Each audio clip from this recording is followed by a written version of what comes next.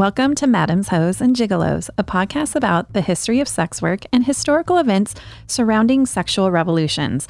I'm your host, Heather, and with me are my friends, Connor and Anthony. Together, we've created a bi-weekly podcast discussing all topics about a timeless taboo, the history of sex, sex work, sexual revolutions, and sometimes scandals. What have you guys been up to since the last time we were here? When was the last time? It was just a couple days ago. Just a couple days ago. Has anything changed? No. Or is it just like wash, rinse, repeat? And I've just been sitting here waiting for you to come back. Yeah. You do live here in the studio. That's true. I did watch the Lorena Bobbitt docuseries because you've inspired me. Did you watch the cut version or? Oh, jeez. Well, she had the cut version, and apparently John Wayne Bobbitt has an uncut version, which is technically a porn. Well, I guess you could call it the uncut version, but he's definitely the cut version. Right. Yeah, I mean, what a sad story for him, though. I mean, it's reattached, but it doesn't work 100%. The most unlucky penis in the world. Right. I really feel like this needs to be a topic of discussion with how the whole trial played out, her story, his story. It's interesting. I'd love to get into that. Let's do it. Okay. That's what he said. But next time. another time in the future. This is about Cosby again. Oh yes, Cosby. So where did we leave off? Andrea Constand had filed charges against Cosby in 2005, and Bruce Castor, during the investigation, said he was not going to pursue criminal charges, that this was a civil matter. That was the DA who was supposed to be prosecuting for the county? Yes. For Montgomery County. Also, the information about Constand was leaked to the press, even though her identity shouldn't be revealed because she was a victim of sexual assault. They went civilly. Nothing really happened. Cosby was being rewarded while the victims were being shamed. Then in 2014, Hannibal Buress does an act, and it just catapults everything to what this episode will be about. It literally goes viral. So at that moment, so it was around for 9 years. It happened 9 years prior, and it doesn't really get its due attention until Hannibal Buress makes a joke on stage. Right. Right. And Hannibal's comedy, it's not like he outed Cosby and said anything that we didn't already know that wasn't public, but he just kind of said it like it's fact. Well, what's funny about that is that I didn't know. So a lot of people didn't know because it wasn't, like we talked about in the last episode, it wasn't covered. Right. Like it wasn't put out there. His reputation was very much so protected by the media. Oh, but he didn't explain the whole story. He just said, yeah, but Bill Cosby rapes women. So there's that. Right. And so you're just like, what? Hearing that, I was like, into it? Exactly. I was like, what? Jello pudding pops himself? Rapes women? I can never look at that GIF where Bill Cosby is eating a pudding pop and waving his hands, because now it's like, it doesn't even look like a pudding pop to me anymore. It looks like a foot. Do you know that GIF where Yes, he's eating and he's just waving with his fingers? Again, and we don't shame fetishes here. If you have a Jello pudding pop foot fetish, you're okay in my book. You're still okay in my book, but Cosby and his history with that is just... I can't see that GIF as any other way. I think generally speaking, I think we all do actually have a different perception of Bill Cosby. Well, he was such a family guy, not just from the Cosby Show. Right. But I grew up watching picture pages and seeing him in commercials. And there was this show, remember Kids Say the Darndest Things? Oh, yeah. He's up there with the kids and doing this whole thing. Everyone loved him. Right. Kids loved him. Parents loved him. Are you able to separate Heathcliff Huxtable from Bill Cosby? That was his name, Heathcliff? I never saw the Cosby Show. Yeah, but ouch. That was a part of my childhood, not really. But I never saw Roseanne either, so it definitely wasn't a race thing. You just did not I didn't. I wasn't accusing you. Okay, well, you were like, ouch, you took it personally. That I didn't watch the Cosby Show. Well, no, I think that was an attack on my taste, actually. Or mine. I mean, let's say one of your favorite TV stars, Connor, stopped or later in his career gets arrested for sexual assault. Can you separate the character from the person? Yeah, well, okay. So one of my favorite comedians is Louis C.K., who did have a Me Too claim against him. Mm-hmm. And it stinks. Like, it wasn't as bad, in my opinion, as like raping people. He would just tell women that would come to his office, you know, that were up and coming comedians, and he would ask them like, "Hey, mind if I jerk off in front of you?" And they'd be like, "You don't think that's as bad?" Well, no, I mean it's is drugging someone and raping them. I'm not saying it's good. Okay. Yeah, there's definitely different levels of impropriety, right? I mean, look at Al Franken has lost his career over a photograph that was taken years ago where there was actually no contact made when he was a comedian. And I mean, he could have been a presidential candidate, and he lost that for a picture. Now, is that the same as Spanish flying somebody and assaulting them? No. Not even the same ballpark. No, right? But so here's the thing with Louis C.K. He actually acknowledged it, and he came out and he said, "You know what? I didn't realize that what I was doing was wrong because I always asked permission first. They always said yes, and then I could do my thing. But I never considered the fact that there was that power dynamic, that they were coming to me and seeing me as a mentor, and I took advantage of that relationship." And he owned it, and he apologized, and he kind of went underground for a little bit and then came back. But for a while, I was like, "No, Louis, what are you doing?" You know, I'm kind of unfamiliar with this story. Like, he would go up and ask female comedians and say, like, just flat out be like, "Hey, this is my thing. I like to jerk off in front of you." Yeah, when they'd come and see him in his office, he would ask if he could do it, and they'd be like, "That's kind of weird, but yeah, you do you."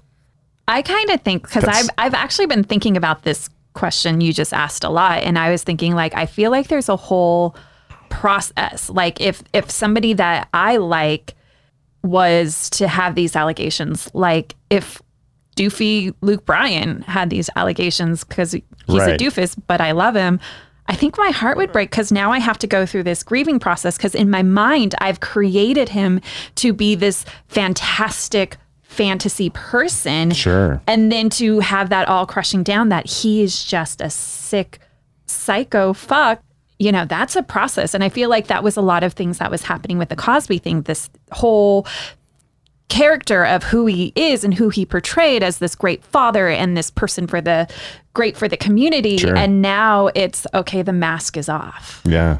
And now people have to process that, like, wait, like, that was my dad when I was not in a healthy didn't have a healthy childhood. And, you know, it's like we create these fantasies of these celebrities to play these roles in our lives. Luke Bryan being my boyfriend. Right.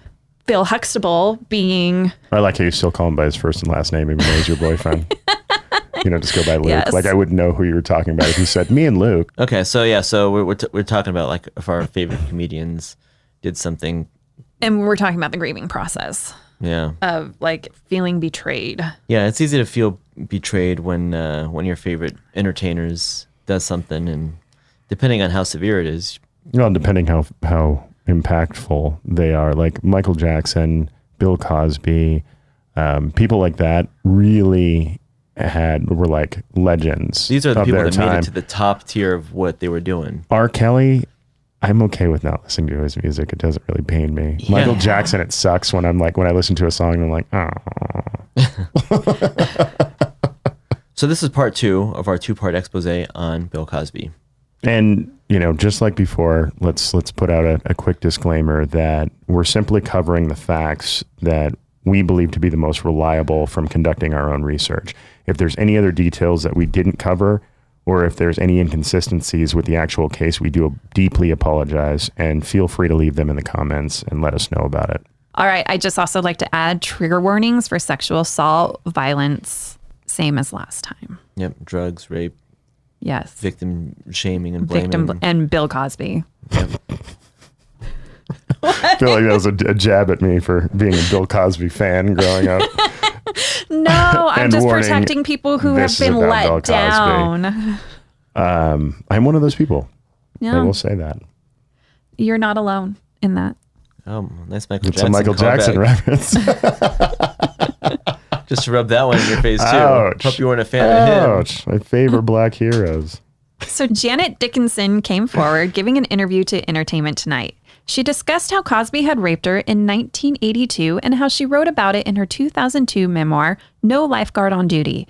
And in 2006, mentioned while she was on The Howard Stern Show that her publisher, HarperCollins, had her remove the incident completely. Okay, so The initial case of Andrea Constand that came out in like 2005-ish, and everyone was like, well, why'd you wait a year? This woman, Janice Dickinson, came out 20 years later with it, and they didn't even leave that in her book? Right. They didn't even keep it in her book. And this was 3 years before Constand came forward. Yeah. Well, it adds a little bit more credibility to Constand's story. Right. And Janice Dickinson was a celebrity. She really didn't have anything to gain from Cosby. Was she a celebrity? Yeah, she was a supermodel. Oh, cool. You don't know who she is? I do not. Oh, yeah, she's a supermodel. Nice. Yeah. So Netflix pulled Cosby's comedy special. NBC scrapped the sitcom it was developing. TV Land stopped airing old reruns of The Cosby Show. Even Bruce Castor was singing a slightly different tune. I do think he did it. Cosby was very evasive during questioning, and I thought the victims was credible, but she waited a year. Let's just keep in mind, Castor was running for re-election the next year. Wow. A year doesn't even seem like that long to pull yourself together. No, it doesn't. And him now changing the tune when he has an election coming definitely seems fishy. I see what you're saying, yeah. People were talking, and Hollywood was talking. D.L. Hughley and Cosby weren't fond of each other. Hughley swore in his routine and would either say the N-word, which was something Cosby hated, and one day Cosby had called into a radio show where D.L. Hughley was hosting for a promo. Hughley, knowing there was animosity between the two, let the others do the interview. However, Hughley says Cosby was just being a dick to his colleagues. So he stepped in and said, "Mr. Cosby, what would you like us to know?" And Cosby said, "Who is this?" And Hughley identified himself. Cosby immediately called him out for using the N-word, to which Hughley replied, "With all due respect, Mr. Cosby, I say the N-word, but no co-ed has ever woke up and said I drugged her with her drawers on backwards. And of all the words said about me, no one has ever used the word rape." Cosby was irate and told Hughley that the tape would never air. Hughley says that 10 minutes later, the top honchos came in and took the tape, and it was never played again, and nobody would ever speak of this again or work in radio, and the tape disappeared. See, there's like a power issue there too. We talked about this in the last episode, but he can make shit go away. So there is no consequences for him. Right. Other people have come forward. I mean, even Lisa Bonet has come forward. Wendy Williams have come forward with how Cosby had threatened and bullied their careers. Yeah. And he was protected by the media, by authorities, by everyone. But he's a powerful guy. Yeah. He's one of those guys that when he says, "You'll never work in this town again," he might actually have some pull. But we've come into this this social media world where a lot of people think it's been, the internet has destroyed society. But in a way, I think it's brought in a lot of people to justice, right? Power to the people. Right. What if the media gave this attention back in 2005 the way they did in 2014?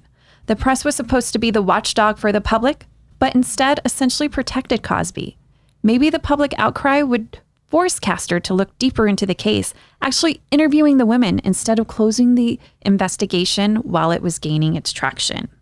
By July 2015, more women were coming forward. The Associated Press filed a motion to have some of the parts of the Cosby deposition unsealed. Cosby's attorney tried to stop the motion, arguing that Bill Cosby was not a public figure. But the judge disagreed and had mentioned the Cosby 2004 pound cake speech and other public engagements where he chastised communities and stood on this proverbial soapbox. So the unsealed portions of the depositions were explosive. In these depositions, Cosby admitted he obtained Quaaludes to give to women with the intent to have sex with them. But then his attorney interrupted him and he changed his story to, it was just one woman. Why would he admit to any of that? It's Cosby. I'm glad he did, because it lets us know that he's doing that stuff. But why not? If you're a criminal, don't you just deny it? But this woman he said he did it with was in a relationship with him, and she had said she consented to sex. She never consented to drugs, and so somehow it made it different. So it now we asked the question, was he into just drugging women and that's how he was having sex? Because this woman agreed to have sex with him. But it seems like it's his thing. He likes having sex with drugged women. Right. That's the point that people are trying to make. Right. Like, okay, this woman was consenting, but he still drugged her. Yeah. She didn't consent to the drugs, but she did consent to sex. It's not just the sex. It's the power control of, having an incapacitated woman.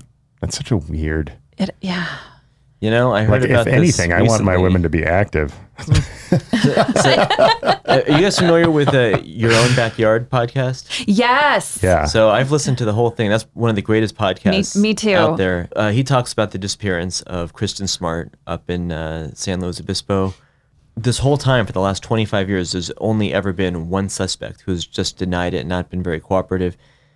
But the stories have come out since the podcast and since the investigation that he probably has drugged many women to have sex with him, even women who have consented to having sex with him. So that's just right. The point is that, I think some people just get off on that. Right. I kind of feel like this could be a Cosby thing. He also said in the deposition he had a prescription from Dr. Amar and had obtained these prescriptions in the 1970s, 80s, 90s, and 2000s. So wait, that doesn't make any sense, right? Because he said in his initial deposition that he got Quaaludes to give to one woman. So why would he have to keep getting 4 decades of prescriptions? 4 decades You're so of Quaaludes. Well, you were so smart. Obviously, the doctor didn't give it to him to give to women. The doctor thinks he's giving it to him to deal with his own. Does he? And He's Bill Cosby's doctor. This is his good friend too. Don't forget business partner. And business partner. Right. You don't think he knows that Bill Cosby's not taking Quaaludes? Does Bill Cosby seem like a Quaalude popping sort of guy about town? Pudding popping, yeah. Quaalude popping, pudding popping. What do Quaaludes do? I don't know. To me, I know. I'm assuming what they do to Bill Cosby's victims.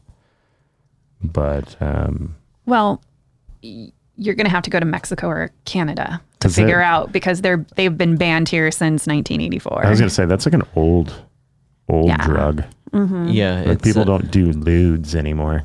It looks like it was used to fight malaria and wasn't patented until 1962. It was used in the 50s. It's a central nervous system depressant that acts as a sedative and hypnotic. It induces sleep. Interesting. So he did admit to offering Andrea the money for the education in the deposition as well. So once the contents were published, the celebrities that supported him had changed their stance, speaking out publicly. Gloria Allred filed a suit to have the entire deposition unsealed, and on July 19th, 2015, the full deposition was unsealed, and the world learned what sort of monster Cosby was in his own words. This is 10 years later, by the way. Yes. I mean, he had been allegedly raping for at least 30 years, because we can go back down to at least 1970. Yeah, 35 years. And finally now people are starting to turn on him. And these were his own words under oath. Of course, Cosby's attorneys try to do damage control, saying just because the number of women saying these things doesn't mean it's true. Still trying to defame his victims, though his own testimony is circulating. So 2015 was an election year. Castor was running to get his job back, and Kevin Steele, a 48-year-old who was the current district attorney, Risa Vetri-Bierman's first assistant, decided he wasn't going to let Castor off the hook from his Cosby debacle and ran against him. The men fought dirty, and the Cosby case being the topic of attacks. Steele boasted 98% conviction rate and a tough sentence for sexual predators. He referred to Castor as the former DA who refused to prosecute Bill Cosby, using his own words against him. We don't charge people for making a mistake or doing something foolish. Wow, weird to use your conviction rate against him when Castor chose not to prosecute something because he didn't think that he would win. Like, his conviction rate's probably still pretty high. Right. That was your takeaway? Well, yeah, and Cosby's an asshole. Right. We don't charge people for making a mistake or doing something foolish, because drugging women is a mistake and it's foolish. It's not predatory. Yeah, you drew a good parallel when you were talking about Brock Turner. Yeah. And they painted him as a good guy that made a mistake. Right. Rather than a rapist who also does some good. Right. Brock Turner was a great swimmer. Good for him. This is going to ruin his chances at whatever he was. That is swim meet. Right. Right. Castor defended himself by saying these women came forward after I left the DA office, which was a lie. 13 stepped forward at the time. He even tried to place blame on Steele, saying that he sat on his hands and had power to protect Cosby's victims, which was also a lie. He was an assistant to the DA and didn't have power, but his boss did, and she had tried. Castor had also made some comments about Constad in the newspaper and on social media. Her attorneys were quick to act, and a week before the election, filed a defamation lawsuit against Castor, stating that Andrea was collateral damage in his political ambitions. I'm eager to know if Castor won his re-election or not. We're going to find out. Let's get to it. So as the election boiled, a victim stepped forward, suing Cosby for defamation, knowing the statutes of limitations were up for all victims and certainly near for Constad. Lawyers took the opportunity to restore the name of the victims as they were exposed to public contempt, ridicule, and aversions or disgrace. Steele defeated Castor, beating him by 17,000 votes. Nice. And more women started filing defamation cases. Cosby filed his own against model Beverly Johnson, and this is an example what abusers do to intimidate their victims as an attempt to weaken them. Beverly never said she was raped by Cosby. She only said that she was drugged by Cosby, but was able to make it out of the house before any assault occurred. Janice Dickinson, however, sued Cosby, and he didn't countersue, likely due to the celebrity status. He didn't want the media spotlight focused on him.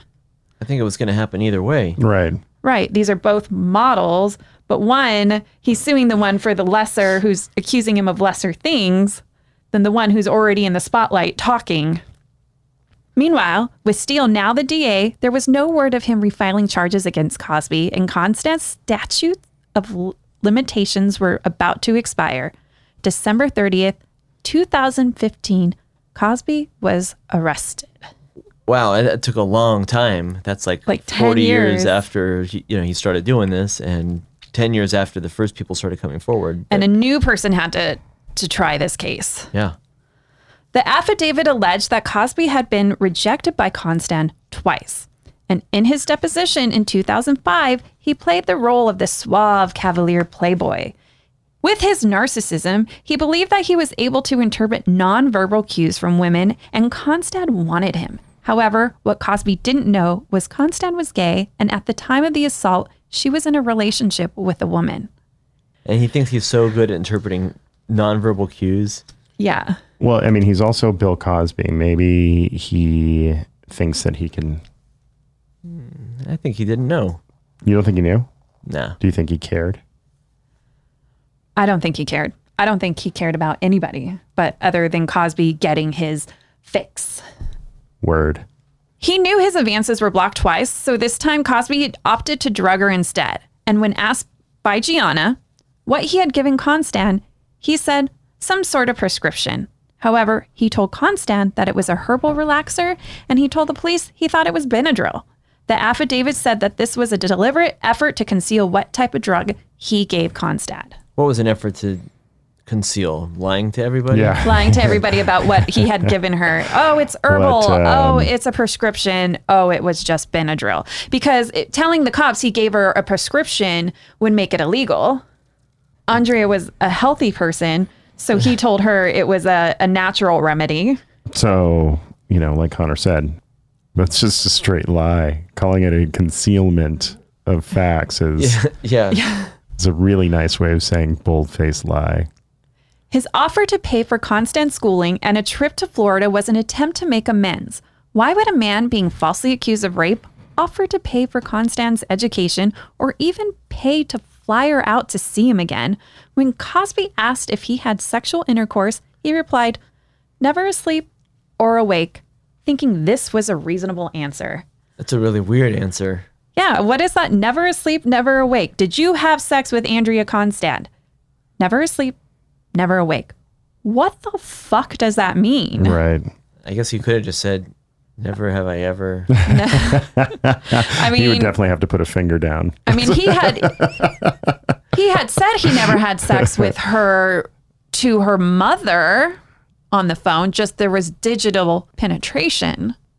Yeah. Okay. I mean, it's like Bill Clinton saying I didn't have sexual relations with that woman. Oh, that's another topic I'd like to get to. Are we doing? Wait, Bill Clinton? Yeah. We're gonna cover Bill Clinton. That's another one I want to do. Monica. Okay, I'm in. So when Cosby was arraigned, he showed up to the courthouse with a cane, though he didn't use it.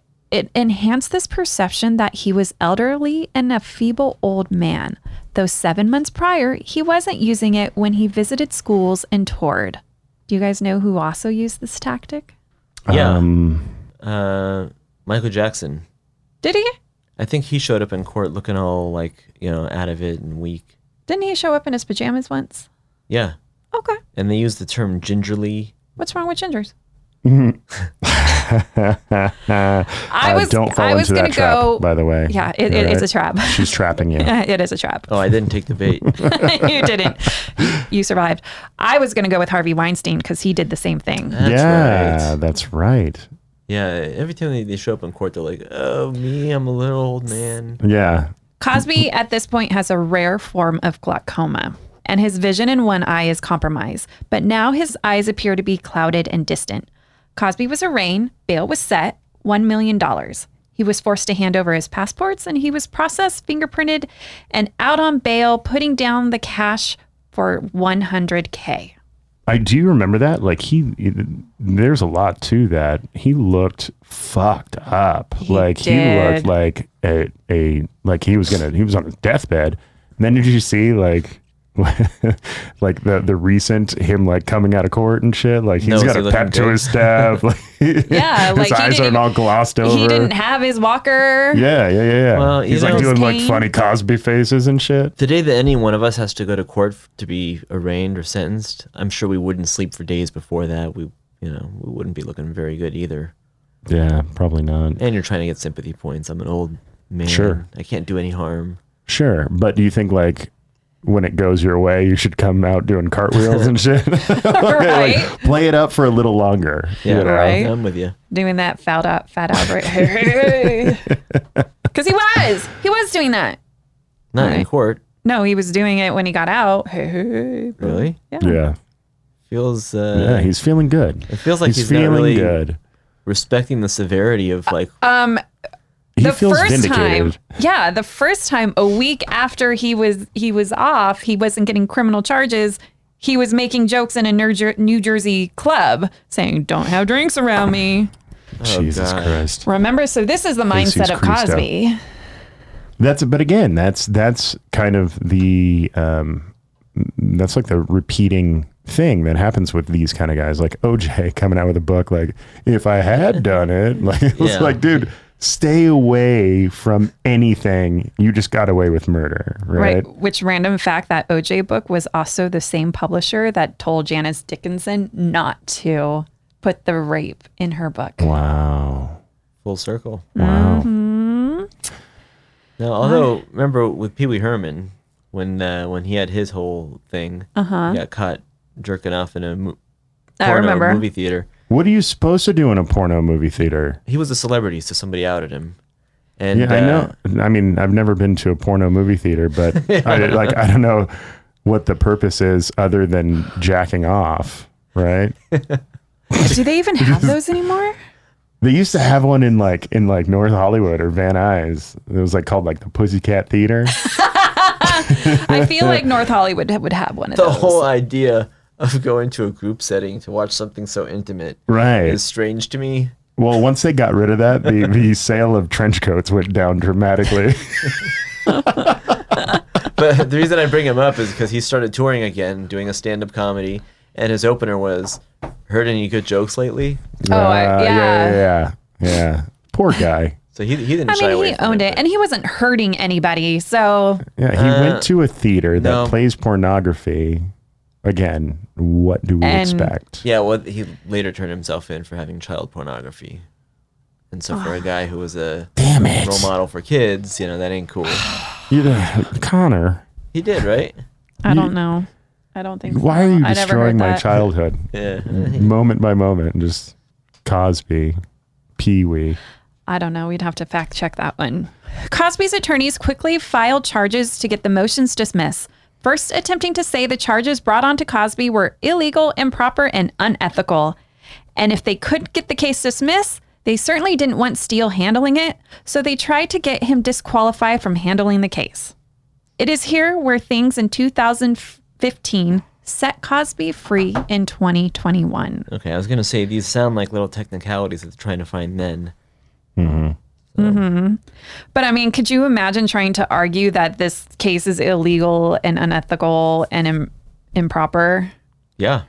Castor claimed in his press release he gave stating that he wasn't going to charge Cosby back in 2005 was actually in an immunity agreement. And Steele argued in the courtroom that it was only enforceable if a judge had signed it, which a judge had not. The judge, Stephen O'Neill, seemed to agree and even asked Castor why he didn't follow the immunity statute. By making the agreement in writing for the plaintiff's attorneys, Castor said he was invoking his power as sovereign. But what does sovereign even mean? Sovereignty is a political concept that refers to dominant power or supreme authority. The sovereign is the one who exercises power without limitation. Sovereignty is essentially the power to make laws. So can you dumb that down for me? No, of course not. In context with what Castor was invoking, he's pretty much saying that he has supreme authority over this entire decision, correct? Yeah. But does he have the right to do that? Like, he didn't. You just say those words like, I'm invoking the power of sovereign. He didn't do it the way he was supposed to do it. And so now he's saying, well, I'm invoking this power is to how I understand it. Again, is that even a thing? Connor, is that a thing? I don't know. I'm trying to make sense of this whole thing. I know that like we talk about other countries being like, you can't do that to a sovereign nation because they can make their own rules. And so therefore we have no jurisdiction to enforce our rules and their property. But in this case, it sounds like this guy is like, I'm the one making the rules. Why is he protecting Cosby? So originally, Castor decided that he wasn't going to bring the case to court because, in his words, he didn't have enough evidence.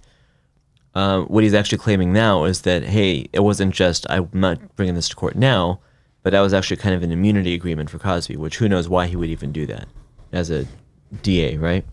Mm-hmm. And as a DA who prosecuted sexual assault. Right. So Before. why would you give Cosby an immunity agreement instead of just not bringing it to trial? Whatever. Steele saying, you can't do that. This isn't even valid because no judge actually signed that. And what authority do you have to give him an immunity? And it was Castor that says, no, that's my decision. I'm sovereign and I'm giving Cosby immunity. It seems like that. He's the defendant. Seems like that. I don't know. This is why I'm not a lawyer. Okay. So Andrea's attorney even disputed the agreement, saying they were only notified by the agreement because the media showed up at their office, that there was no legal recourse taken to notify him of this. It was at this time they revealed the circumstances surrounding the lawsuit, that Cosby had stormed out of the room and only returned if a judge intervened, that there was a lot of screaming and yelling to divert attention from him.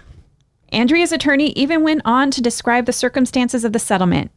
Andrea and Cosby had agreed to settle for an undisclosed amount of money, but Cosby's people wanted Andrea's attorneys to destroy the files of the cases, and Andrea would need to agree to never cooperate with law enforcement if a case like this was reopened. And if any other future investigations popped up and they wanted Andrea to talk, she needed to remain silent. Her attorney refused, and the judge agreed with them, denying any motions to dismiss. I don't like that it sounds like so much of our legal system was working in Cosby's favor, even at the time, and since working to kind of get him off. Feels Get him off. Get him out. Cosby's victims, who were unable to pursue legal action because of the statutes of limitations expired, sought justice other ways, and they wanted the statutes of limitations extended. According to RAINN, the Rape, Abuse, Incest National Network, 60% of rape and sexual assaults are not reported to police, according to the statistical average of the past 5 years. Those rapists, of course, never spend a day in prison, factoring in unreported rapes of only about 6% of rapists ever serve time in jail. Wow. So 60% are not reported, so it means 40% are. And even with that, only 6% ever see jail. Right. So in 2016, Police New York Commissioner William J. Bratton had said there had been a huge spike in sexual assault cases and the victims were coming forward with years-old assaults. Lisa Lott Lubin, a Cosby victim in the state of Nevada, successfully petitioned lawmakers to extend the statute of limitations from 4 years to 20. And in Colorado, 2 Cosby victims successfully changed the statute of limitations from 10 years to 20.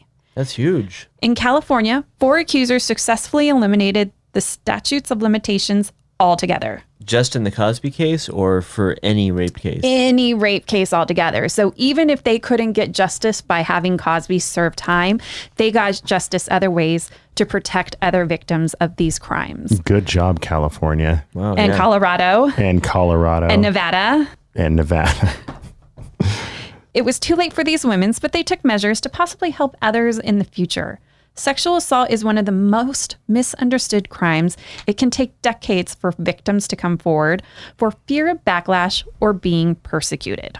Do you think it's misunderstood? I think that is something that we've stated throughout all these recent movements and through all of the rape cases that I know about in recent history. I think they talk about that a lot, about how it takes women.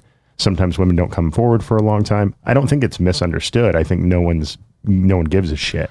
I think no one wants to change it. I think that people don't truly understand what sexual assault is because it's a wide spectrum of different things and people aren't grasping what it is or able to put it together. That, that they're like, okay, well, I was, for my example, I was drunk. Mm-hmm. So therefore, and then so they don't understand that even though I was incapacitated or I was drunk, you know where I'm trying to go with this? This? Absolutely. But I think that alleviates people from using common sense, their own moral character and judgment, because, that's not, you saying that is not the first time I've ever heard of somebody being assaulted while they were drunk. Mm-hmm.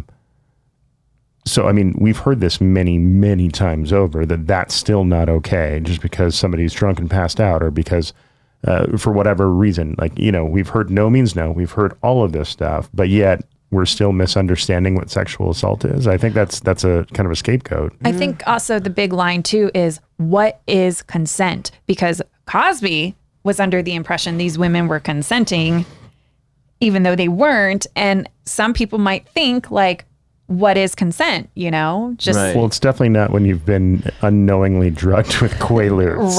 Right. But regardless of your answer. He might have a different definition. Like for him, no means no, but not saying anything could be not saying anything. But again, when you're that is not a gray area because he got them into an incapacitated state. Right. and it's like if you don't raise your hand, we're going to shoot you, but we've tied your hands behind your back. So it's a great analogy.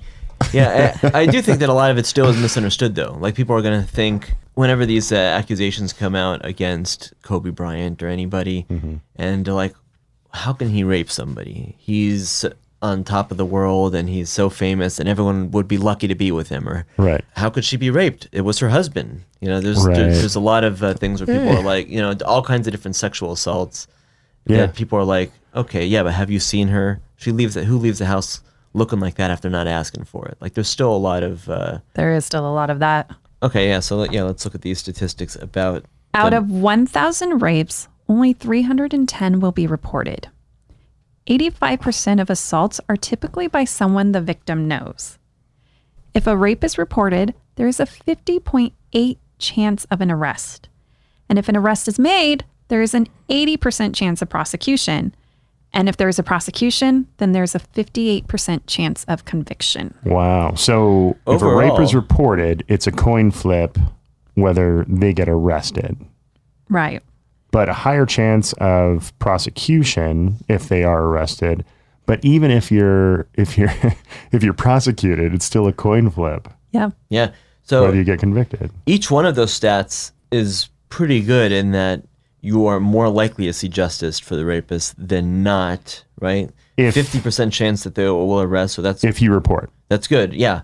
And if the arrest is made, more likely to be prosecuted. And if there's a prosecution, you are more likely to have a conviction. But when you add all those different numbers, it's like half of half of half of half, right? Right. So, which is why even of all of the rapes that are reported to the police, 6 out of 7 of them are going to go free. Yeah. That's scary when you break the numbers down like that. Yeah. So in Cosby's case, icon intimidation, the inequality of power between the icon and their victim can prevent them from speaking out. It's predatory behavior, and because of the power differential, the victim blamed themselves and often questioned themselves as to what they did wrong. They trusted this person, so therefore they are questioning themselves. The first day of trial was a media blitz. The trial was expected to last 2 weeks and had a jury made up of 2 black and 10 white jurors, which worked out to be about 17% black and above the demographic of the county itself. In Pennsylvania, cameras are not allowed in the courtroom. There would be no live streaming of the trial. Also, for sexual assault cases tried in Pennsylvania, a conviction can be made solely based on whether they find the alleged victim credible. Well, he was a fan favorite in Pennsylvania and had some ties to their educational system. So. He was. So they just had to believe Andrea, which also makes me raise the question, okay, if they can convict on just finding her credible, why wouldn't Castor pursue? So this is similar to the OJ trial of '94, intertwining race, power, fame, and the crime. In fact, while the trial was gearing up, Cosby's team shifted focus onto race, even stating, "The time has come to shine a spotlight on the trampling of Mr. Cosby's civil rights." Wow, make it about his civil rights. Cosby showed up with his arm wrapped around his TV daughter, Keisha Knight Pullum, who played Rudy on The Cosby Show. She would tell reporters, "Ultimately, it's easy to support someone and to be in their corner when things are great, but true family, friendship, integrity is how people show up and support when things aren't looking great." Keisha left at the lunch break on the first day and never showed up again. That was probably a pretty good idea. I mean, that's kind of shitty for him to exploit his TV daughter. Right. Because everyone sees him as the family exploit father. The image. She comes in, she's there for the first half, and then she books it. You know what, though? I mean, there is something, it's probably exactly the way you just described it, as like, hey, you know me, you know I'm not guilty, come and, da-da-da-da. And then, but there would be something to be said about her just standing in his corner, even if she thinks that he's wrong, just being there for a friend. It's creating that Cosby image. Right. There's little Rudy and... But yeah. I mean, like say that, I mean, I'm sure she kind of thought of him as another father figure, right? Sure. So if my brother murdered somebody, like, yes, that would be wrong. Would I still go to his trial? Would I still love him? Yeah. Yes. And you would still hope that he'd get off on a technicality or something. I mean, of course, you want the best things for your family, but, I mean, I think you just stand there just in support of the fact that, regardless of what you've done, I'm here with you in this time. So I don't think she should be looked down upon, but apparently that wasn't the case since she was like, started hearing the trial and went, oh, fuck this. I'm getting out of here. I'm out. Yeah. I came in for appearance. I'm hearing everything. I'm out. Right. That's, that's a little telling, but. So his wife didn't even show up until the sentencing. Well, his wife has got to hate him by now. Because he also all the cheating, like, I think marriage of convenience in that case. Yeah, they are old school. He sounds like a son of a bitch, yeah, this guy. They are old school, but she relentlessly defends him too. Cosby's defense attorney, Brian McMonigal, had represented high-profile criminal defendants in the area. mobsters, politicians, and the Roman Catholic Archbishop of Philadelphia, who was accused of covering up multiple sexual allegations against the priests over the years. If you've been accused of sexual assault, come see me. That's exactly Brian, what it is. That's your specialty. McMonagle. Not even a personal injury guy or a family. Okay. Yeah. You caught with your hand in the cookie jar? It is, in my opinion, that is a man who probably sends pictures of his dick wearing a monocle. Yeah. That guy's probably going to hell. He's probably, I don't know if he could be a great guy, but I'm just assuming that he's a terrible person. Yeah. He's friends with a lot of priests. I guess all he does is have to ask for forgiveness. Yeah. Ah. I mean, that is the stipper. Yeah. He was also friends with Castor, and when Castor had run for district attorney in 2015, he held a fundraiser for him and insisted Cosby was wrongfully accused and Andrea was a liar and a schemer, stating inconsistencies in her statement and stating that Andrea had called Cosby 5 times after the assault, though she said she had no contact with him. This was an attack on human decency, he said. How so? Because Andrea called Cosby 5 times after the attack, he says. So Cosby's defense pounded Andrea with questions, trying to ruin her credibility. Why did she call the attorney before she called the police? Why did she call Cosby 53 times, including a call on Valentine's Day? Asking her why she attended one of his performances. Prosecutors even asked why she wore a shirt that bared her midriff around Cosby. How dare she? Right? That's asking He sexually for it. assaults her, and why are you wearing a shirt to expose your skin? Andrea was able to give reasonable answers, though. She called the attorney first because she didn't know how the criminal justice system worked. She called him because it was her job, and she went to the performance with her family because her dad wanted to go, and she hadn't told them what had happened yet. The courtroom also heard portions of the deposition where he discussed giving quaaludes to women. Cosby appeared to be enjoying the responses during the deposition, even laughing as the detective read certain parts out loud. How maniacal, don't you think? Yeah. He's a comedian who's used to laughter. He's used to laughing He's at... using laughter as a defense mechanism. Oh, I that's see. good. You know, and if I was his attorney, I'd be like, hey, can you cut that shit out? Stop that. How about you just sit down and shut up? You're not doing you any Yeah. favors. So the jury went on to deliberate for more than 5 days. They agonized, debated, voted, re-voted, and voted again. They would ask the judge questions, have trial transcripts in full read back to them. Exhaustion was setting in for not just the jurors, but for the judge. Cosby's attorneys demanded a mistrial, claiming the deliberations in the county were the longest ever in the county, but that just simply wasn't true. 5 days? 5 days. Doesn't seem unreasonably long. Right. They're just trying to put on pressure. Hurry up with this. Finally, on a Saturday morning, the jury still deadlocked. Judge O'Neill was forced to declare a mistrial. Once the trial was over, media outlets filed motions to get the names of the jurors, and under the First Amendment rights, the jurors' names are public information, so they started doing interviews with the media. One juror said it was a 10-2 to convict, and another said it was an even split. And another juror said they didn't even understand the definition of phrases like reckless and unreasonable, questioning what is reasonable doubt. And a different juror publicly said that they questioned why after rape was Andrea still wearing a bared midriff shirt around Cosby. Nevertheless, Steele was adamant he was going to go to trial again. Could you imagine that? Like, letting somebody walk because she decided to wear a shirt that bared her midriff. Well, we know it leads to a conviction, so where does this go? So, and then came the Me Too movement, which dominated the headlines throughout the year. On October 5th, 2017, the New York Times, and shortly after Ronan Farrow, the New Yorker revealed movie executive Harvey Weinstein had sexually harassed or assaulted nearly 24 women over a 30-year period. A paper trail of NDAs with Weinstein in exchange for money followed him, and this movement prompted thousands of women to come forward with the hashtag #MeToo. Wow, Ronan Farrow was involved in that, huh?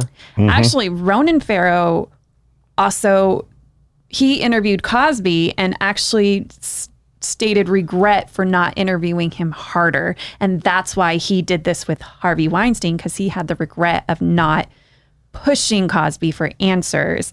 So when this opportunity came again, he didn't want to betray the women again. Well, I only learned who Ronan Farrow was recently when I watched that Woody Allen documentary. It's very, very interesting character, Ronan Farrow.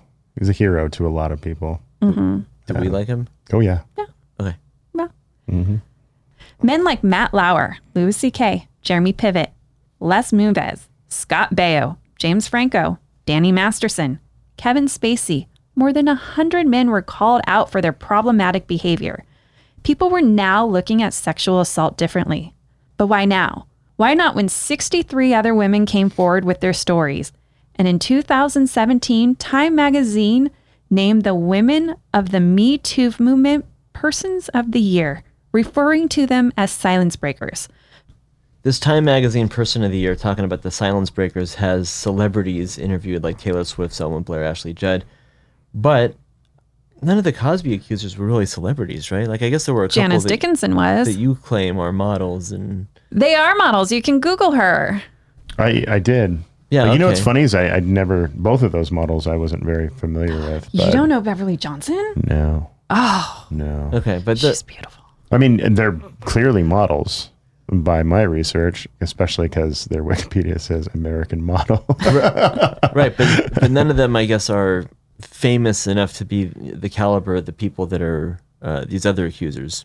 Right. that were in the These were the women, the catalysts. These were women before the movement, but they don't get the accolades or the Right. acknowledgement or even mentioned in an article. It's the celebrities who these events happen to, which kind of opens up it could really happen to anybody. It doesn't matter if you're a celebrity or if you are working for a college. Yeah.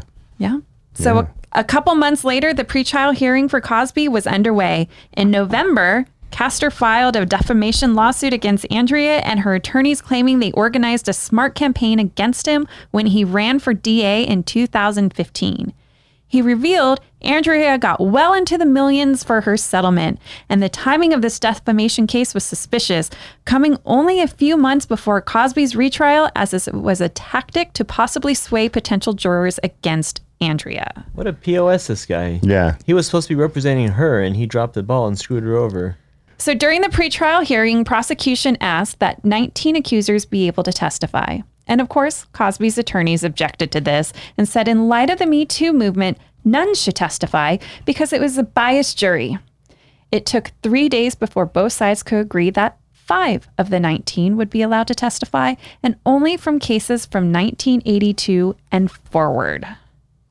Next, Cosby's attorney argued that Judge O'Neill should recuse himself from the trial, stating his wife was a psychotherapist at the University of Pennsylvania in Philadelphia and worked with sexual assault survivors. Wait, she was a psychotherapist She or was she a was a She was- psychotherapist? She was a psychotherapist that worked at the University of Pennsylvania and worked with sexual assault survivors. So somehow that made him incompetent. Not incompetent. But- It makes it so he's less likely to be impartial since Right. he's kind of close to the subject matter. When it came to jury selection, Steele used one of his preemptive strikes to exclude a potential juror number 9. Cosby's team said it was because of her race, but Steele denied that. He didn't want her on the jury because he knew there was an open fraud investigation on her, and she also had been prosecuted by his office before. They argued about this for 3 hours, and he obviously didn't want to say the reason out loud. So with his strike, he didn't need to give a reason, so he just wiped her from the jury. 4 days, 3 jury pools, 359 people, and they finally had 12 jurors and 6 alternates. This time, a younger crowd from the same county as Cosby and more affluent and more educated. I feel like that might not work in the favor of justice. This time, Cosby had 7 people on his legal team. One attorney was Tom Mazerow, who handled high-profile cases like Michael Jackson's 2005 molestation case, Hey. 2001 Mike Tyson rape case. 6 accusers would be testifying, not 2 like last time. And Castor's decision to not prosecute Cosby in 2005 could not be mentioned, but the $3.38 million settlement Andrea received could. That's very much cherry picking which parts you want to be public. Right. What can be said and what can't be said. Steele's team used the do-over to their advantage, and instead having a sexual assault expert on the stand last, they put him first so the jury could be educated about rape and be prepared for the testimonies. This was still a relatively new practice in Pennsylvania and had only recently started following this and was the last state in the country to do so.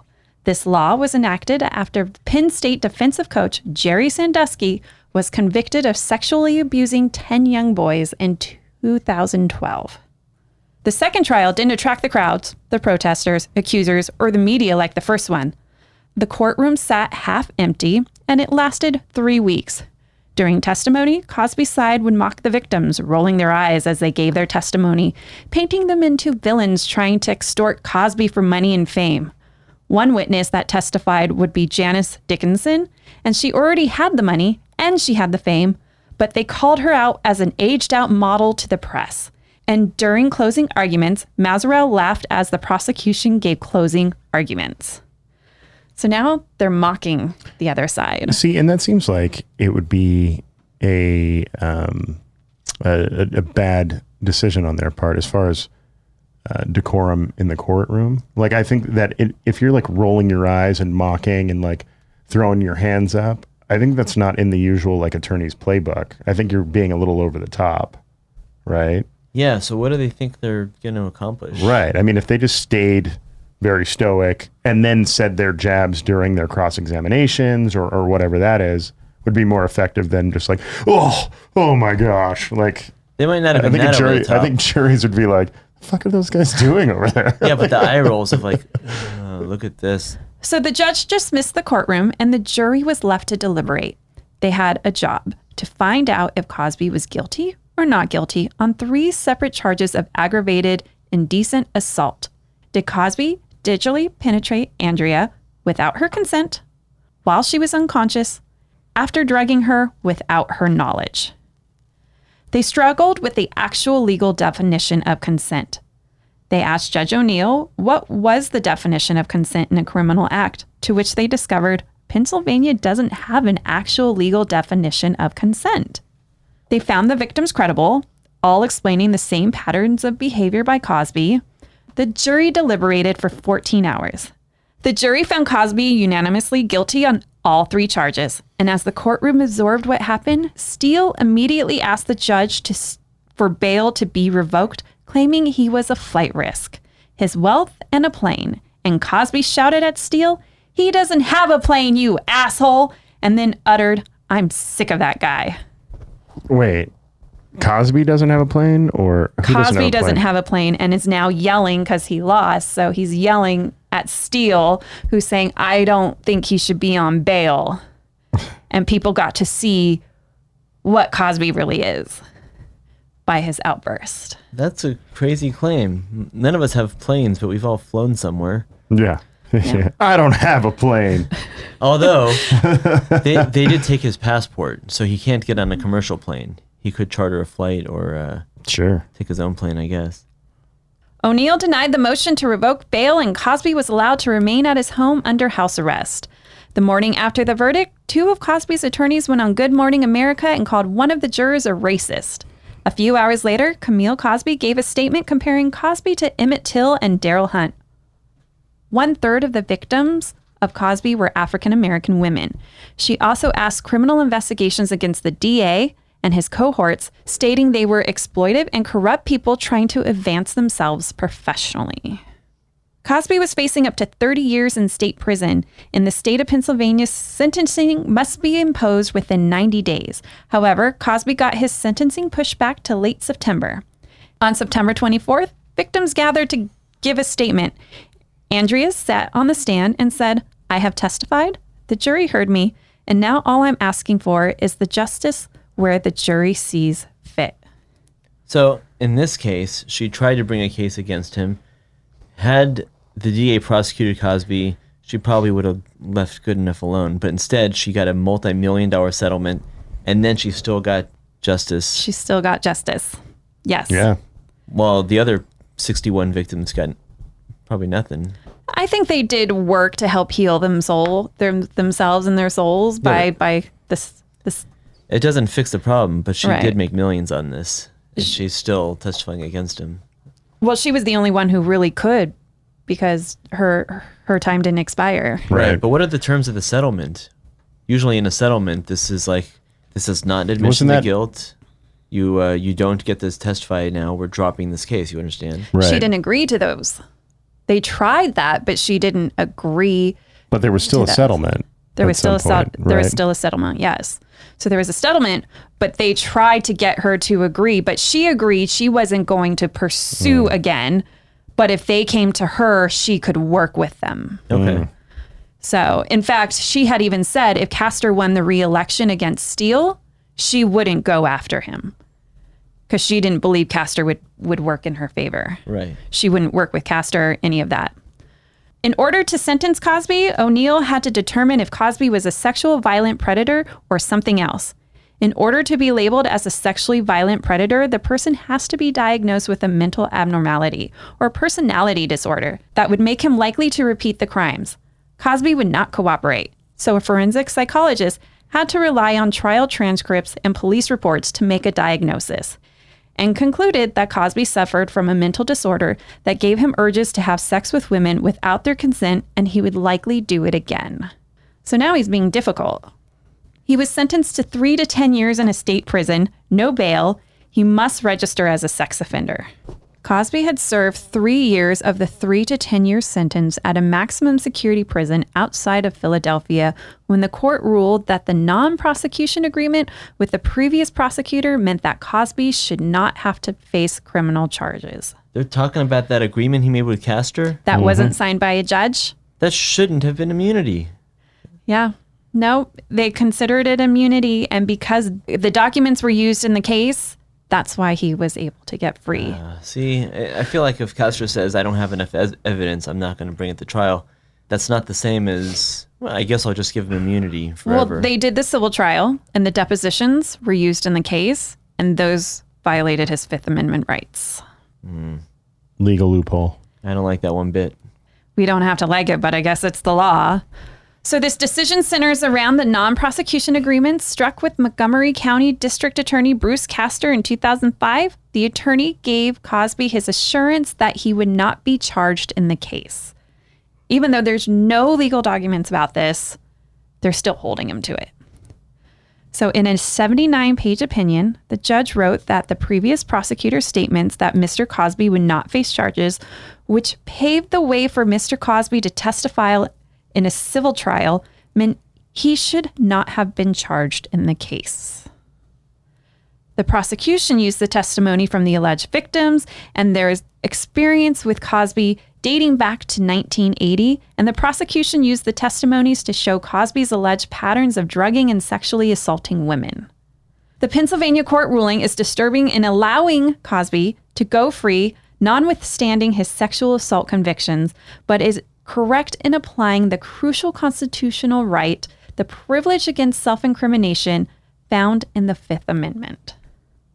The Pennsylvania Supreme Court's decision reversing Cosby's convictions reminds us that even those who commit despicable acts are still protected by the Constitution, and Cosby could likely seek damages for his 3-year prison term. Still now he could do that? Mm-hmm. Because technically he was falsely imprisoned. Wow. I don't like this twist at the end of our story. Yeah, this is a maniacal, hard story to tell. I feel like it took decades for even the first woman to come forward, and she was alone in that, and then another one, and another one, and another one. The Cosby effect. Till we had dozens of women coming forward 63 and saying, women. He's done this, yeah. And in the end, he does sometime and gets to go on a technicality. I mean, again, I think there's a lot of other things, like there should be no statute of limitations for rape charges, right? Because this case might have gotten thrown out because of his constitutional rights, but if there were 63 other women lining up to, accuse him and convict him of rape, yeah, we wouldn't be talking about this. He would be in prison right now. Yeah, still be in prison. I see what you're saying. I don't know if I agree with that. I know that for murder, there's no statute of limitations. But it's just, where do we draw the line on, like we all did a bunch of stuff when we were younger. Not rape, but, Well, I think, you don't think rape is, I'm not calling you out. I think I'm speaking in the general you. Do you think people don't think that rape is as serious as murder? No one loses their life necessarily. Right. It's traumatizing. It does a lot of damage to someone for years. But it can damage them for the rest of their life. But for most things, for burglary, armed robbery, I don't think those things affect you as deeply as rape can. No, but if somebody found a video of me robbing a bank 10 years ago, they can't prosecute me because... I think that's a less severe crime. But a statute so for example, you're seeing a lot of those class action lawsuits about Boy Scout leaders or priests, call this number if you're ever abused, da-da-da-da. We're talking about things that happened 30, 40 years ago. Probably just as traumatic to those people. Yeah. Okay. So you think I was never allowed to be in Boy Scouts. Really? Okay. So you think that rape and murder should be in the same category, that there's no statute of limitations if you come forward even 40 years later? That's just my opinion, though. I get it. No, maybe it should be a longer statute of limitations, but again, when you're a child too, and then you're conditioned throughout those years, and then maybe 30 years down the line, you have some sort of a revelation about what happened to you, or you figure it out through therapy, and you have no way to bring this person to justice, even if they're still in your life. That's not cool. If something happens when you're 7 years old, you don't know anything about pressing charges, right? Hiring a lawyer, contacting the police, or even know who to go to advocate for you. Because a lot of times 7-year-olds will go with somebody for help, but they don't necessarily get the help that the perpetrator gets protection. And by the time they become legal adults, their the statute of limitations is I up, think minors have a statute of limitation to at least be able to 18. I know, because when I was pregnant with my son, I had gotten in a car accident. Somebody hit me, and the attorney had said, your son can sue up until his 18th birthday, even though he wasn't born yet. Sue you or sue the other driver? Sue the other driver. Sue the insurance company. Interesting. But I'm fair and square dealing too. I think we should shorten the statute of limitations on other things, like shoplifting. If you can't catch me in a day. See, that's kind of what I'm talking about. Yeah, there's some things that's you don't want people to come after you, 5-10 years later. Right. Hey, I got away with it 10 years ago. I robbed that bank and you motherfuckers haven't caught me yet. So I should be able to spend the money however I want. Yeah. Flaunt around hey. So thanks for listening. As you know, for every episode, we like to suggest a charity. RAINN, Rape, Abuse, and Incest National Network, is the nation's largest anti-sexual violence organization. RAINN, in partnership with more than 1,000 local sexual assault service providers across the country, and operates the DoD Safe helpline for the Department of Defense. RAINN also carries out programs to prevent sexual violence, help survivors, and ensure that perpetrators are brought to justice. So, by all means, send something to that charity. Yeah, RAINN is, you can find them at rainn.org. That's RAINN.org. Our podcast is available on Apple Podcasts, Google Podcasts, Spotify, iHeartRadio, Amazon, or wherever you get your podcasts. If you like it, please share us with your friends and leave us a 5-star review. That helps us out a lot. Instead of sending books from our wish list, we're asking you to send us charity suggestions. So please go ahead and DM us on our Instagram at Madam's Hoes, HEAUXS, and Gigolos, and give us a charity suggestion. And I'd also like to reach out and thank my friend Chris for helping me navigate this topic. It was a tough one. And I definitely appreciate the help, and I appreciate that everybody listening. Well, yeah, thank you for your help, Chris. And thanks for listening, everyone. Thanks, Chris. Check you later.